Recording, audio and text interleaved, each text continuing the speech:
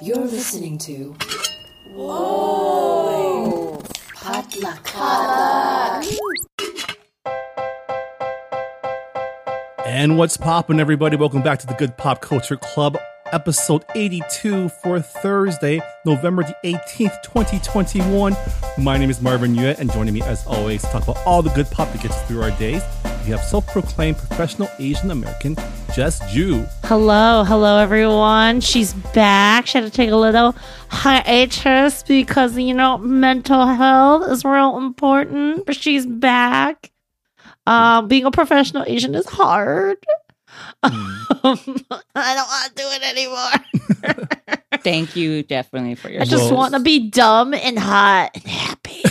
Well, good thing you have your European Christmas vacation coming up soon. Yes, and I'm going to, I know we have plans to do a deep dive in some of the Netflix ones, because I'm not going to lie, like Christmas movie, European royal romance is like my favorite subcategory of Christmas movie. I'm not going to lie. And I feel very excited to reenact it, follow. I was like, my Instagram is not public because there's crazy else there.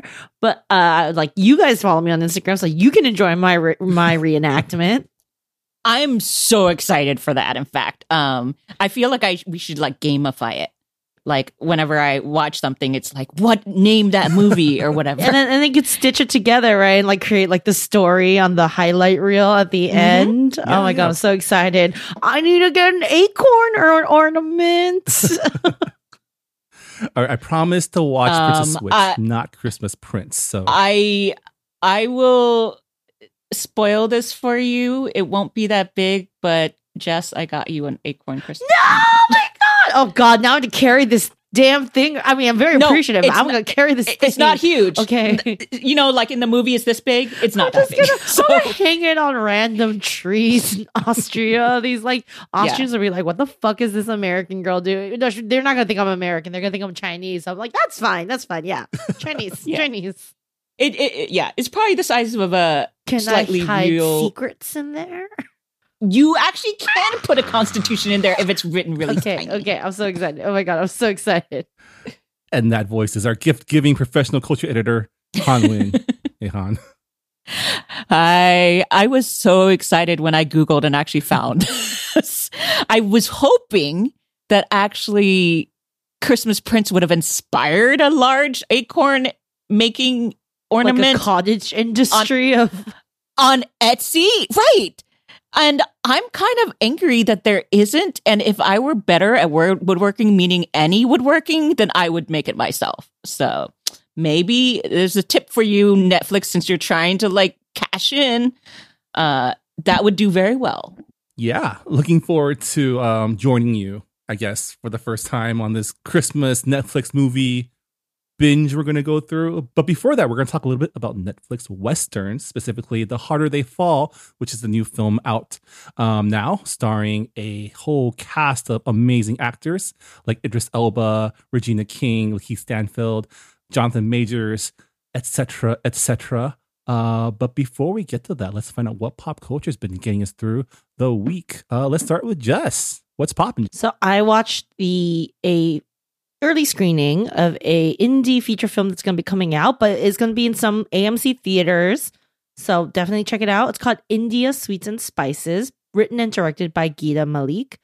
It's a really charming coming of age story about a Indian American girl who goes back to her upper middle class suburb of New Jersey. And it's structured through the series of parties that happen every week with like it's like Keeping Up with the Joneses, but the Joneses are the Patels.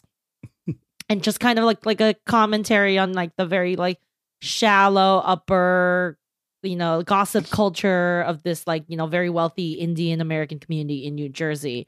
But I think we've all, as Asian American people who like film, have watched a lot of like kind of my parents don't understand films, but this one flips it a little bit on its head because it's instead of my parents don't understand, it's like I don't understand my parents.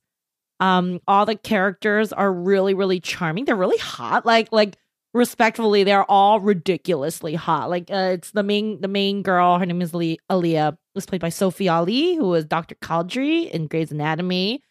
So there's many scenes where she is in a pool chilling, and it's kind of like the like teen. The character's like 19. There's like a lot of teen like ennui and angst. And Sophie Ali is so fucking beautiful. Like she's soaking like hair slicked back in a pool, getting out of a pool, and she looks hot. Like that is the try. Like if you get out of a pool and you're just hot, like you're hot, like hot, H-O-T hot. Because when I get out of the pool, I look like a garbage rat. Like I come out of the sewer. Okay, that's a TikTok sound. Yeah. There needs to be like hair, face framing, and stuff like that we construct our looks. But in the pool, like all of it's slicked back, and you don't have any of the benefit of makeup or any of that stuff. So I mean, and like she there's and everyone is Indian. Like there are no white people in this movie, which is kind of fantastic. I'm not gonna lie, because they always like to relate us, in relation to like the mainstream. No, there's none of that. It's just like very specifically about this very specific community.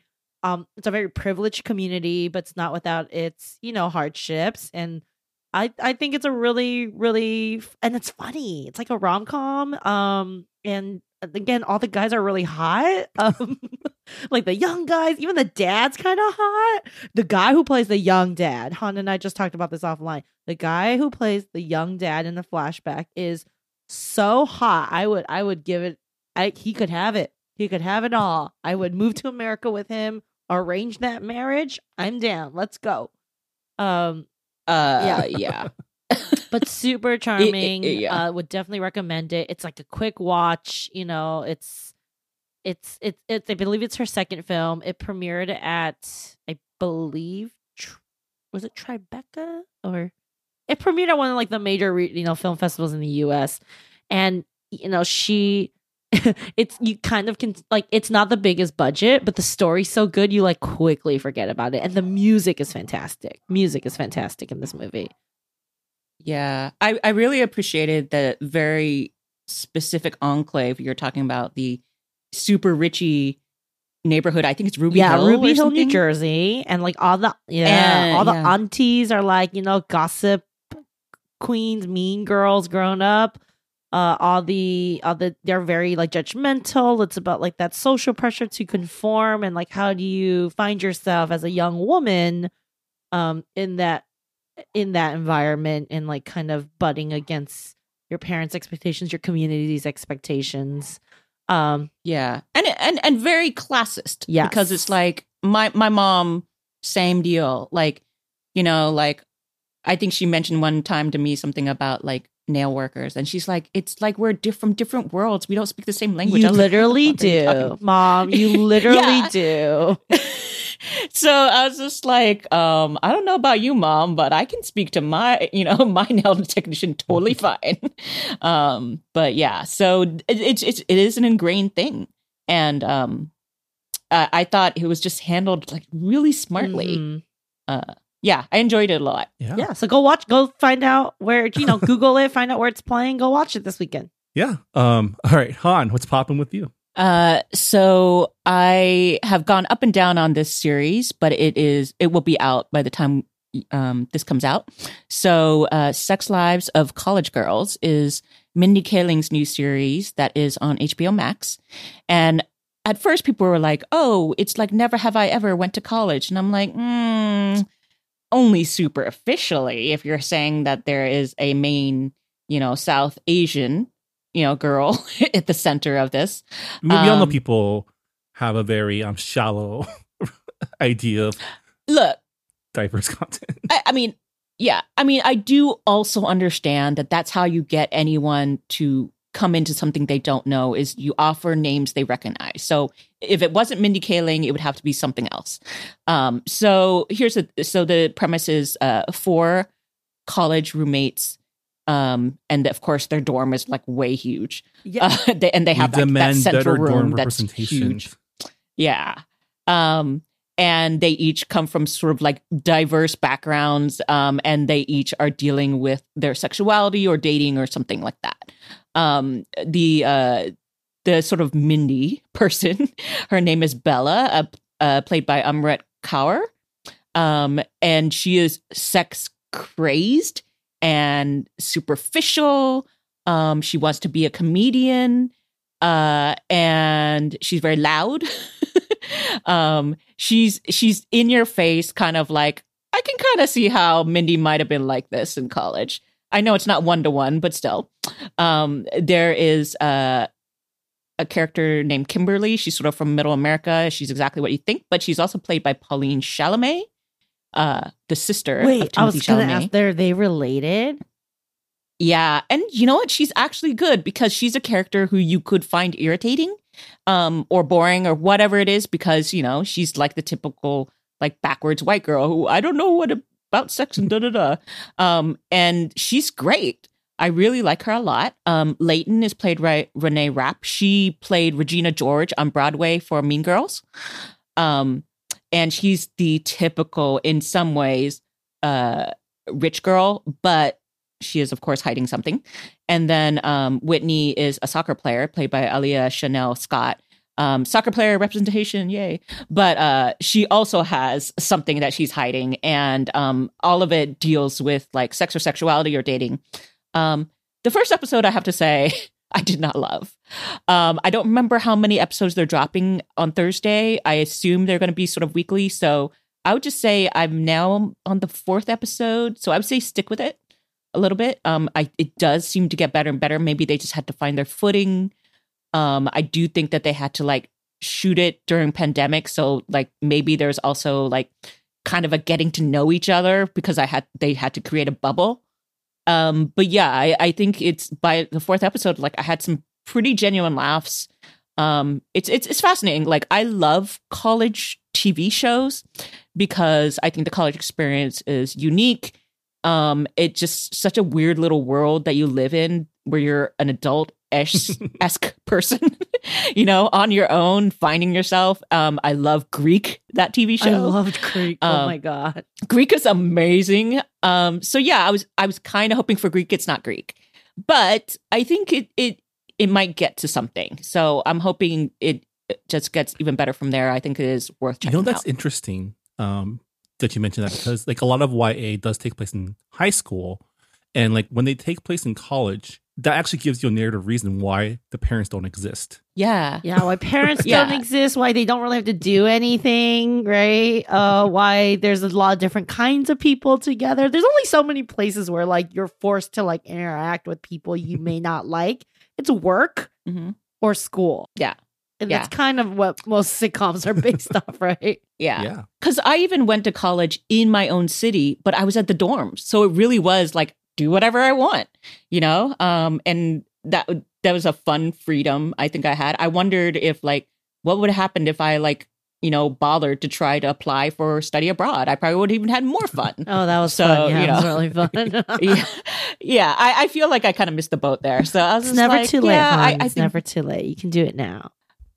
yeah, I mean, look, I'm living in a different state from my family. So like, that's also a big deal. And I've traveled a lot without them, of course. Yeah, so, it's like traveling abroad for life. Yeah. Well, look, maybe someday when they make a really good RV and also get me a driver for it, because I'm not parking that shit, then I'll consider it. But I've always thought about having sort of an itinerant, you know, like travel lifestyle. But, you know, all the conditions would have to be right. Anyway, so something maybe to check out if you want to maybe, I don't know, check out something else streaming. Good for background noise, perhaps. Yeah. So that's me, Marvin. What's popping with you? So I've been watching some Netflix too, to prepare for the upcoming Cowboy Bebop live action series, which is coming out at the end of this week.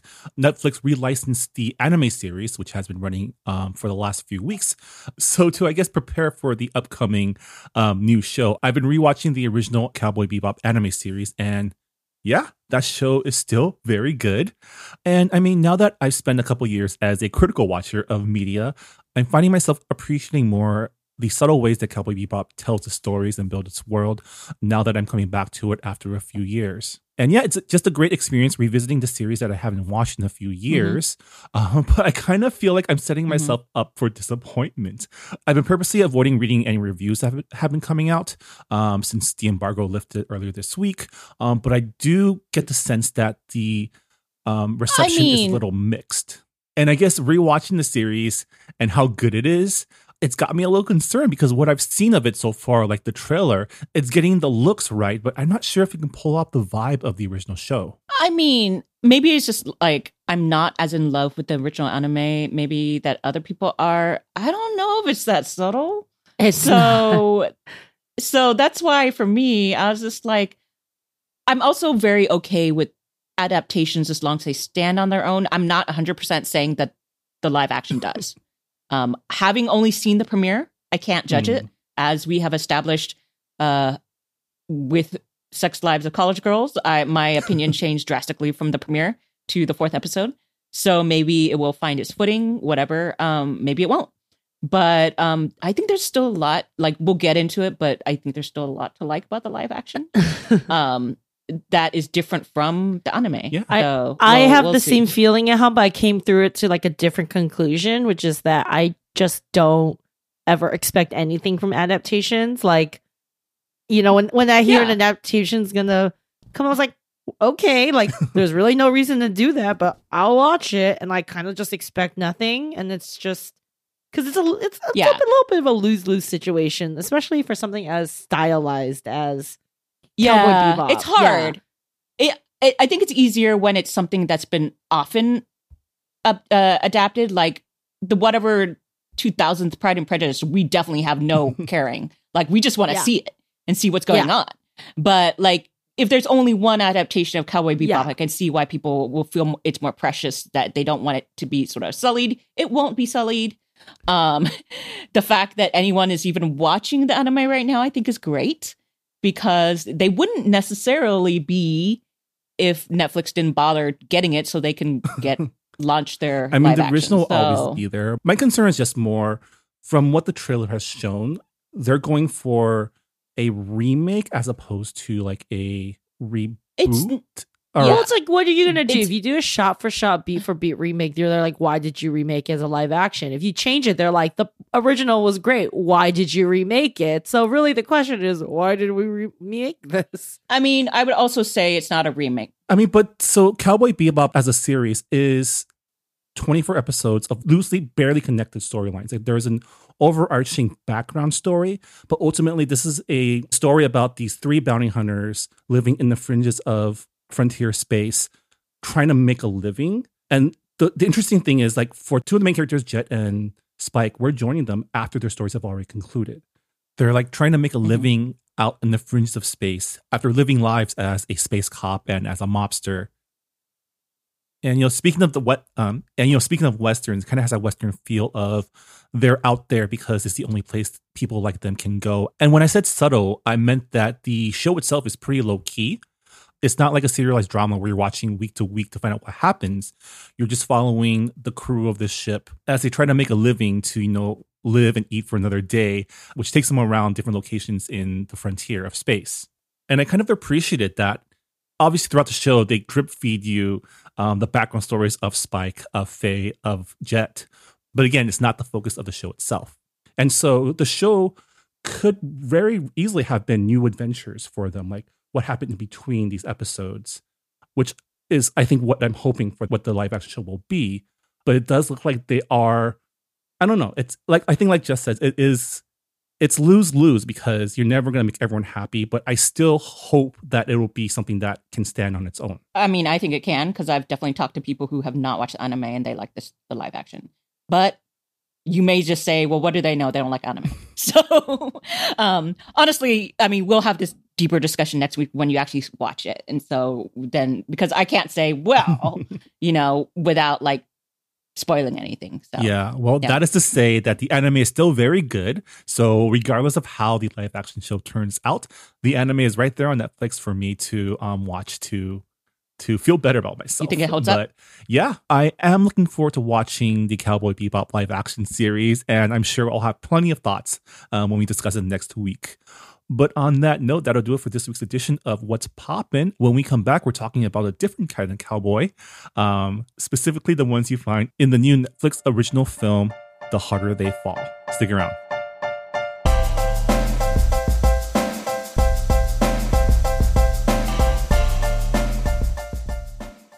Hey Brian, did you go to Saturday school as a kid? I sure did. Did you? Totally. Well, at our podcast, Saturday School, we don't teach a language, but we pass along the culture that we do know. And that's Asian American pop culture. Ada's a journalist, and I'm a professor and film festival programmer. We've watched a lot of great Asian American movies, and we want you to watch them too. Come listen to us as we look back at the pioneering films that have led us to today.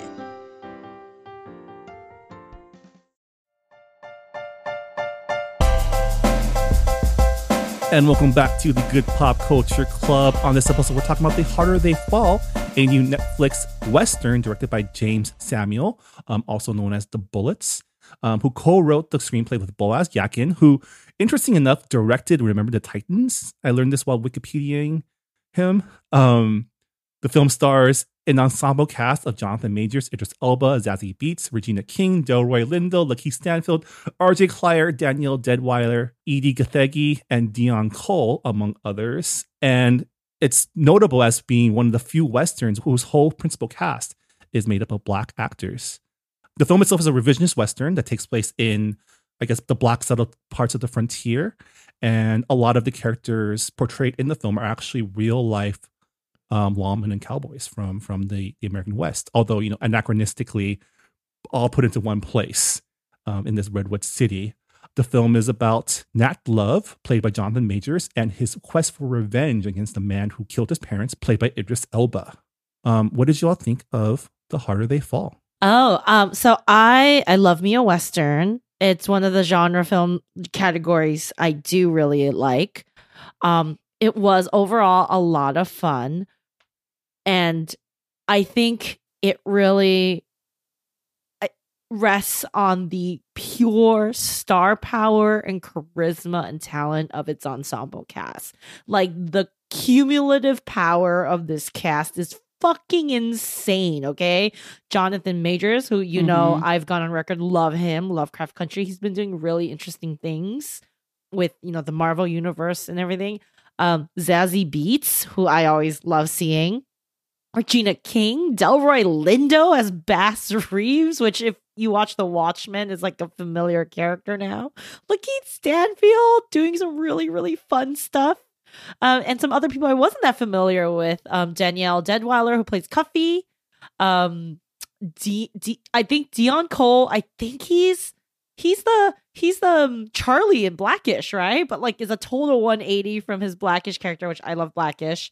And I mean, like, it's always fun to see Damon Wayans Jr. It's fun to see a Wayans brother or family member in any movie, and then you put them together. And if it were a lesser cast, this would be unwatchable. Like, it would be cringy and a little awkward. But like, it is like really like cool, hot people doing really cool ass shit for most of the movie. My biggest qualm, though, is that the pacing of this movie is so fucking off. Like, it's like bam, bam, bam, and then like I'm gonna give you like 20 minutes. Like, we do not need 5 to 10 minute establishing shots for each scene. It's a 2-hour 16-minute movie. This could have been a 90-minute movie, and should have been a 90-minute. I'll give you like an extra 10 to like have some more fun character things, because I do think the characters are really fun because the actors who they cast were able to bring those to life so vivaciously. But man, like, I'm just like, why is it so slow in the middle of this movie? Like, they did such cool shit with such amazing music choices, and then it's like, what? I do remember as they were setting up for the last big like showdown, high noon, whatever, I checked the time and there were still 40 minutes left in the film. I checked multiple times and I'm just like, I'm only a third way into this. Like, a lot happens, right? Like, there's so many different it's a little confusing, the setup. You kind of have to understand like who is in what gang and who's trying to fuck over who, and then like there's like that initial part, and then there's like that we're gonna band together with, you know, the marshal and the outlaws gonna band together, and then we're gonna have to do the bidding of. So it's like 3 movies really crammed into one. But that being said, I do love kind of a lot of like the older Western tropes. There's like the black hat and the white hat, and that itself is like racially coded. I do like the fact that this kind of everyone is kind of a more morally ambiguous, kind of fluid in their like sides character. So there's some pretty great tension of like, well, who's going to team up next, and is this person really like, is this person going to betray this person? And again, that was really fun to watch. But yeah, the pacing of it just was gnarly. So yeah, I'd have to agree. Like knowing the origins of the director, that he is a musician, the Bullets, as mentioned, and he's also done a lot of short films for his music. That makes a lot of sense. So basically, music videos. It gives you a lot of context for why it looks fucking amazing. He has a lot of establishing shots. He also excellently like edits together the music with the framework of many things. Like, you know how there's sometimes like staccato beats and whatever, and like then he'll cut along. It's so beautifully done in moments. And this is also where you kind of get the idea about the long ass pauses. It's kind of like, it's like he had a great sequence here, and then he had to kind of figure out how to mesh it with something else. And so in between, there's just like a weird lagginess. And I think that's just, this is his first like really feature length thing. He did do a Black Western before this, that also had some great actors in there, but it was a shorter film, I believe, and also like as sort of a precursor of this, because a couple of the characters are named the same. So I feel like it was kind of a proving ground for this film. Yeah. It just seemed like the story seemed to get away with it from him at some points. And, you know, we have such cool kind of characters interacting with each other, but then like a major plot point relies on the fact that this seemingly very whip smart woman is just gonna like walk into the bad guy's town and be like, they're not gonna catch me, like they won't know. Like obviously they're gonna know. You like are known to be like have a relationship with like Nate, who is like their main like they're not. I was like, really, we're gonna like continge the rest of the movie based off this really dumb decision that seems so out of character? And then like, yeah, like they did. I mean, most Westerns do the women dirty, but like, this seemed to be like, you know, bucking a lot of other things. You set up these two characters, like Regina King and Zazie Beetz plays the cool female outlaw saloon owner. She's like a saloon franchiser. She has a chain of saloons through the West. But I like that they gave them also a lot of attitude, as opposed to like if this was like a traditional Western, they'd be like the hooker with the heart of gold. Yeah, right? I think for the leaps that these characters made for the genre, I was semi-pleased. I also just think that it's very apparent this was written by men. So, you know, always. And so like the last time I was disappointed in a Western that's supposed to have a lot of women in it was Godless, which is on Netflix, and it's by the same person who did Queen's Gambit, which had a lot of great characters, like actors too. And so much of it is reliant on these actors carrying these characters so fucking well. Like all the quibbles I had about like the bad storytelling or the iffy, like that wasn't the most ethical thing, I think, that, you know, or the dumb decisions that, you know, Mary made. I was just like, yeah, but I love having that image of Zazie Beetz with her hat and like carrying a rifle and doing this dumb thing, you know. It's just like, I don't know. Also, the vibes are cool. Yeah. The narrative storyline, the vibes is cool. I mean, did we also have a woman and woman standoff? Of course we did, because that's what men write for women. Because they're like, oh, women, like we can't punch the woman, so we'll just have the two women fight each other. Right, because then that's fair. Then they can punch each other. Yeah, I was just like, I don't think these people No, would care. They are like stone cold. In the movie, but also when I like was doing the research on like each of these people, I was like, some of them are horrible. They definitely, in some ways, whitewash their reputations here. I mean, morality and ethics is kind of the thing that Westerns are about, right? Especially the history of Westerns, where you have your classic Westerns, which is all about like bringing law to the lawless, right? This is like your pre revisionist era where it's all about like, I'm going to come and civilize the West. And then, this film falls more into the revisionist, which is a more modern view of the Western, which is Western was a fucked up place and ultimately lawless. And ultimately, like, it's a place where people escape to who don't want to live under the rules of any governments. And that's why the heroes of revisionist Westerns are usually outlaws themselves. Yeah. Sometimes they're anti-heroes. Sometimes they're straight up bad guys, right? Yeah. And I think that's why I did find it was interesting. I think, Jess, you mentioned like everyone is sort of a shade of gray. That while at the end, I was like, they need to just kill them all. That's what I was thinking. I was like, I'm not supposed to be cheering for one or the other, really, at this point. Like, so all kind of the same and just fighting each other. I mean, we were all cheering, though, when they did dunk on the white people, right? That was fun. There's a bank, robbery that's really... Yeah, there's two robbery scenes. There's a few robbery scenes. And the people getting robbed are always the white guys. Yeah.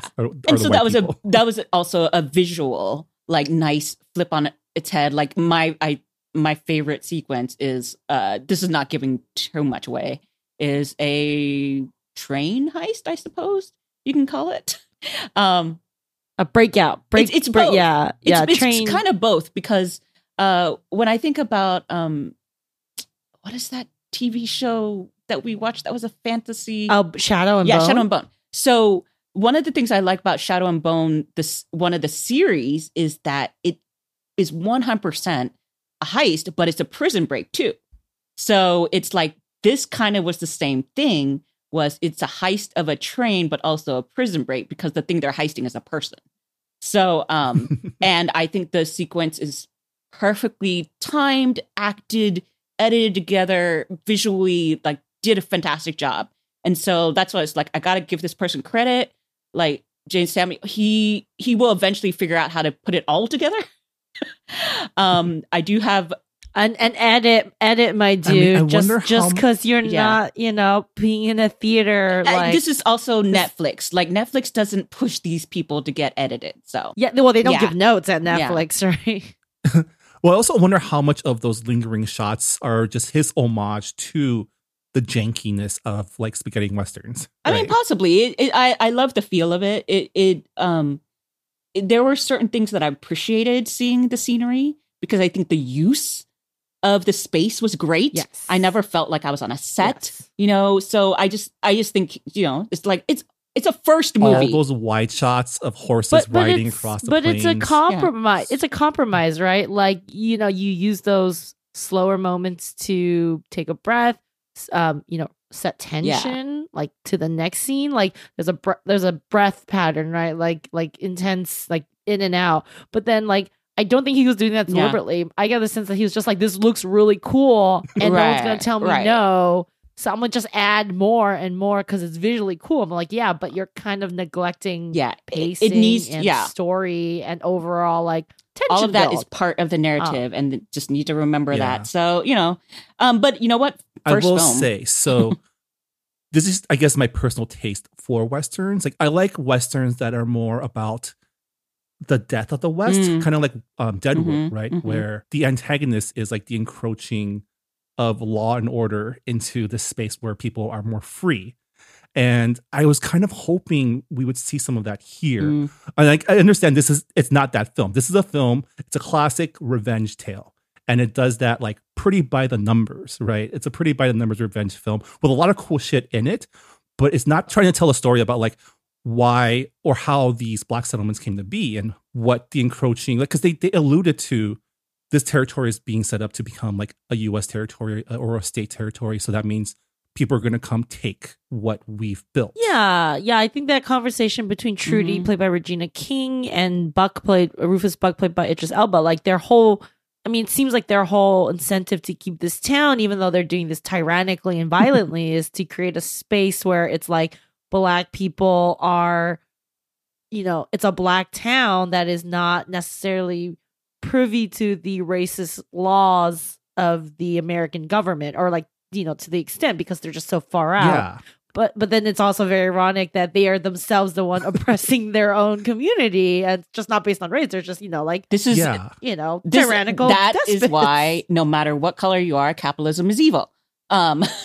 Capitalism is evil. And I wish there was more of that storyline as opposed to like this, albeit cool revenge storyline. But I don't know. I guess it's just a personal thing for me. I kind of wanted more from it. I'm also going to call out the big elephant in the room. Like, can you have a Western and not include Native Americans? That was my biggest quibble. They tried to sneak it in there, though. They tried to sneak it in. That was my biggest quibble because first watching it, I was just like, why is the Keith Stanfield Cherokee Bill? Cherokee Bill. And then he speaks Cherokee at one point, and I was... That was weird. And so I was cringy. So at first I was like, did he just adopt this as a weird thing? And then when I did the research, turns out Cherokee Bill is actually part Native American. So is Rufus Buck. So is like maybe one other character. So I was like, as much as I adore Lakeith Stanfield, I was like, I agreed. I follow a lot of natives on Twitter, so I can like check myself. And I think it was Lucas Brown Eyes who's like, they could have cast Afro natives. And or they could have just not used real historic characters and just made him like a black outlaw, right? But I think even if you do that, I don't think you can talk about West without acknowledging that. Like, that's the thing, right? Like progress for one is kind of omission of another, but it's just like for something like a Western, which is like, this land is not unoccupied land, it is Indian land that was illegally seized, right? Like Native Indian land that was American Indian or Native land that was illegally seized, and like that actually would have, I think, been really interesting to see that tension, right? Because this is your freedom, but it's at the cost of, again, the oppression or stealing from others. And to me, it's like having a kung fu movie without acknowledging the origins, like, of it in Asia. It's like and that's why also for me, I was just like, oh, finally you can get a black Western. I want to see what they do with the natives, and apparently it's not addressing it at all. But also, like, again, you think about like who was the main creative force is he's a Black Briton, so. That's always weird. So he's Seal's right? brother, and the co-writer is Israeli American. So I was just like, well, if you're an American dude, like, come on. But still, I mean, it's just. So what would we call? Would this be like a crumpet Western? Like a crumpet.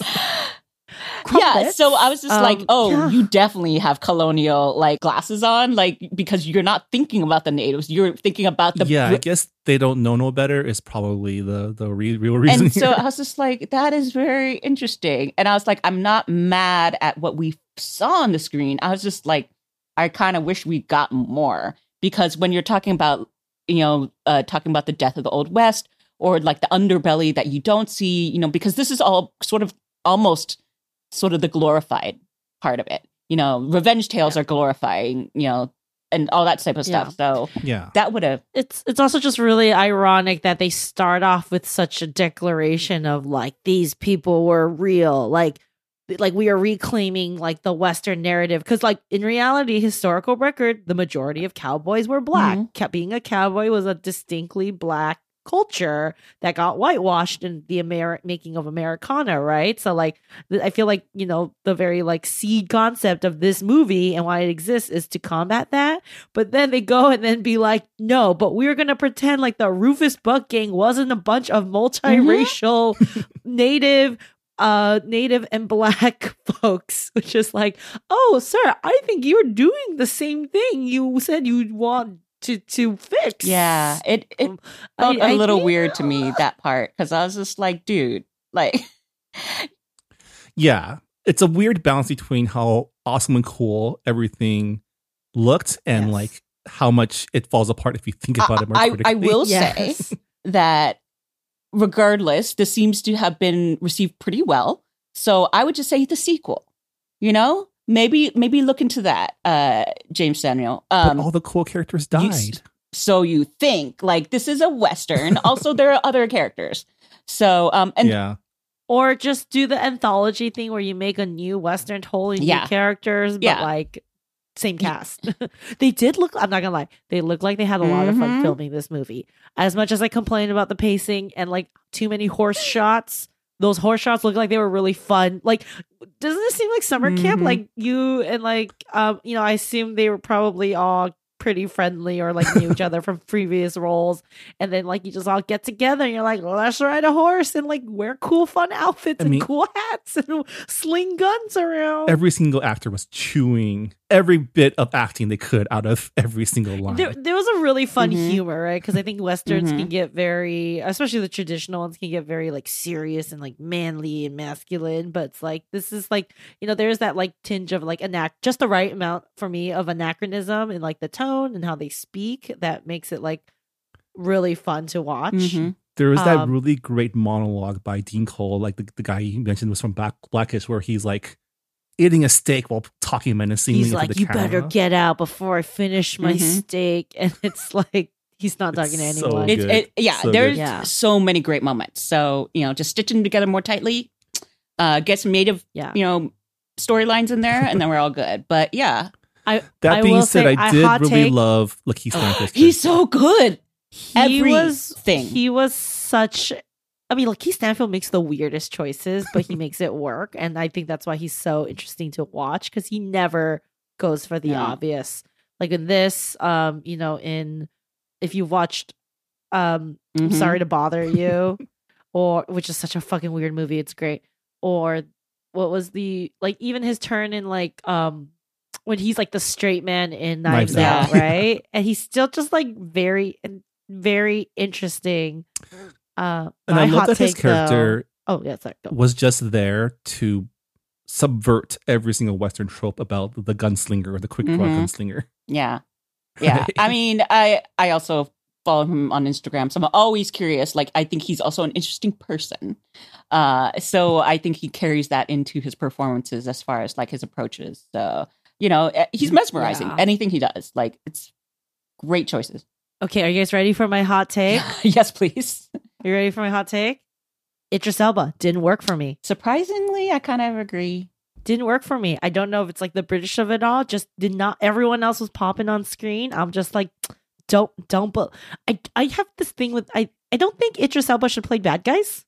Like, I never believe it, or I don't find him very interesting as a bad guy. But when he was Stringer Bell, he was compelling. Yeah, I just would say this one definitely didn't work for me. And it's not that he was bad. He just wasn't really on the level of everyone else. Because Idris Elba is a very charming dude. But his and character in this an film is actor. all menace, right? And I don't know if he does that as well. They honestly, then I feel like they should have just made him menacing charming. Like let him, because you're right. He didn't pop. For him to play against Regina King and kind of just be like, I don't know what she sees in him. That's why I was just like, besides his looks, obviously.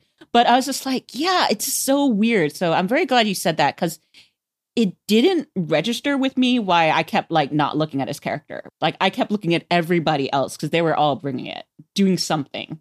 And maybe it was also the writing, like you say. Like, maybe it wasn't even the right kind of menace. Like, his lines I didn't love.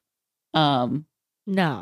So I did some Google research before this, and apparently Wikipedia tells me that they had to recast some roles because pandemic fucked up the scheduling, so they lost some people. Actors who were supposed to be in this movie but were then recast include Cynthia Erivo, Wesley Snipes, and Sterling K. Brown. I think Wesley Snipes would have been a great Rufus Buck. Do we know what roles?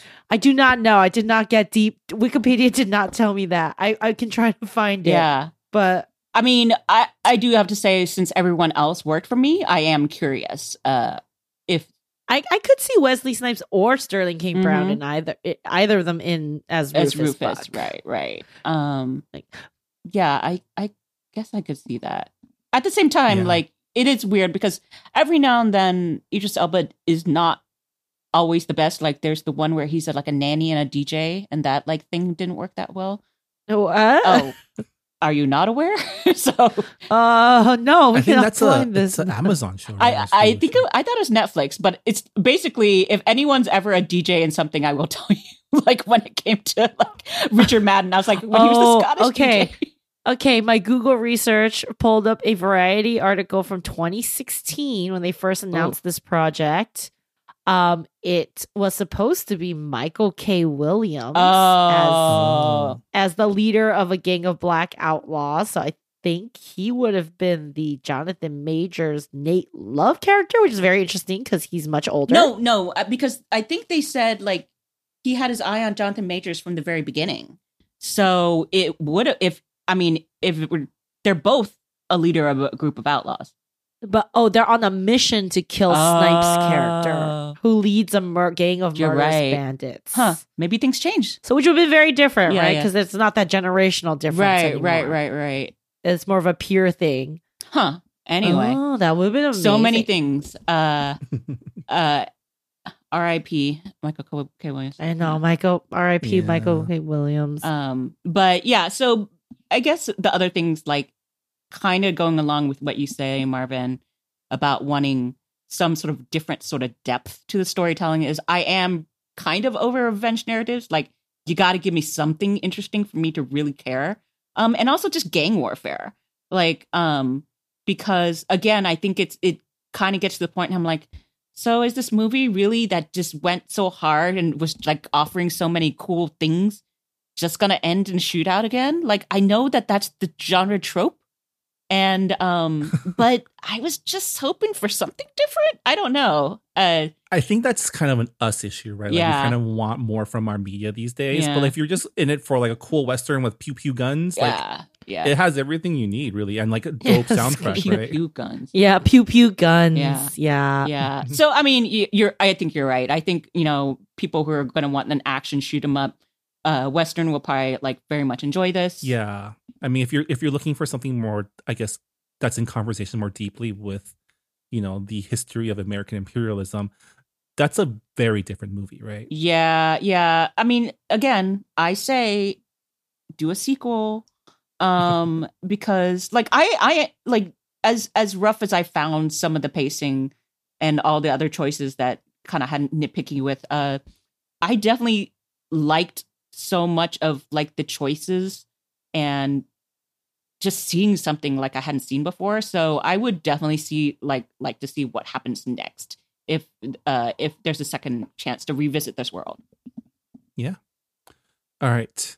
Before we go, we need to answer the question: is The Harder They Fall good pop? Yes, all critiques aside, I think it is a really, it's always great. I always like reframing traditional genres through underrepresented lenses, we shall say, especially given that, as we talked about before, the actual history of this was just whitewashed for centuries. And like, it's like the nerd in me, like this movie made me like Google and research every one of these like real life characters. And I learned a lot. And, I think that's kind of that like little Trojan horse that we talk about, education or edutainment. And honestly, it's just really fun watching all these really attractive, talented people gallivant around on horses and beautiful scenery. So, I'm not going to lie. I think the Netflix of it all helped. Because there were some times I just fast forwarded through those like long ass establishing shots. I was like, I get it. We're riding horses through a desert. Okay, like let's skip the next 15 seconds, and that kind of helps. Was that the way that God or James Samuel intended me to watch this? No, but you know what? It's on Netflix, so I'm gonna do it. Yeah, you do what you want. Yes, I think he preferred that than watching it at 1.5 speed. Is that what you did? No. But that's an option on Netflix. I am not. That is enough. That's true. That's true. I would agree for all the reasons you said. And also, when you talk about some of the things that like you went down a rabbit hole, I'm not giving anything away one way or another. It could be a prequel. It could be a sequel. But I would love to get more about Cuffy. So if you want to watch this and then also do your research, Cuffy is an interesting character in history too. Yeah, I agree. I enjoyed the hell out of this film. Critiques aside, that's just personal grumbling of what I like. That's just personal grumbling of like what I hope to see. But the film as it is, it's very entertaining. It is a little long, but the action scenes are all real cool. The guns all have a real good, the guns have a real good. The gunfights have a real good feel to them. It's just, and the soundtrack is just cool as hell. The whole It's very cool. package is just it's vibes and it's cool stunts. When and, sorry, I interrupted you. Go ahead. When we talk about the shortcomings of his direction, I do have to say other directors can learn from his ability to work in the soundtrack in a very organic narrative way. And I think anyone who watches and is a director or aspiring director probably learn a lot there too. So good things. Yeah. And, reclaiming historical narratives. I'm all about that shit. Give me more of that. Give me more of, the Western has been so white for so long. It's time to, bring some color back into that genre. And I guess that'll do it for this episode of the Good Pop Culture Club. Han, Jess, thanks for joining me once again to talk about The Harder They Fall. If people want to find out more of your thoughts online, where can they go? My trash tweets are on Just Ju Tweets at Twitter. That made no sense, but that's fine. You can see my trash takes on Twitter at Just Ju Tweets. There we go. Words. I can form words. Sentences. And I am at Anonymous. You can find me at Marvin Yuet. You can find the show at Good Pop Club. We are a proud member of the Potluck Podcast Collective, a collective of Asian American hosted podcasts. You can check out our fellow Potluck Pods by going to the website podcastpotluck.com. And thanks for joining us. We'll be back next week to celebrate Thanksgiving with our hot takes on Netflix's new Cowboy Bebop adaptation. But until then, thanks for listening, and we'll see you next time. Bye, everyone. Bye. Bye.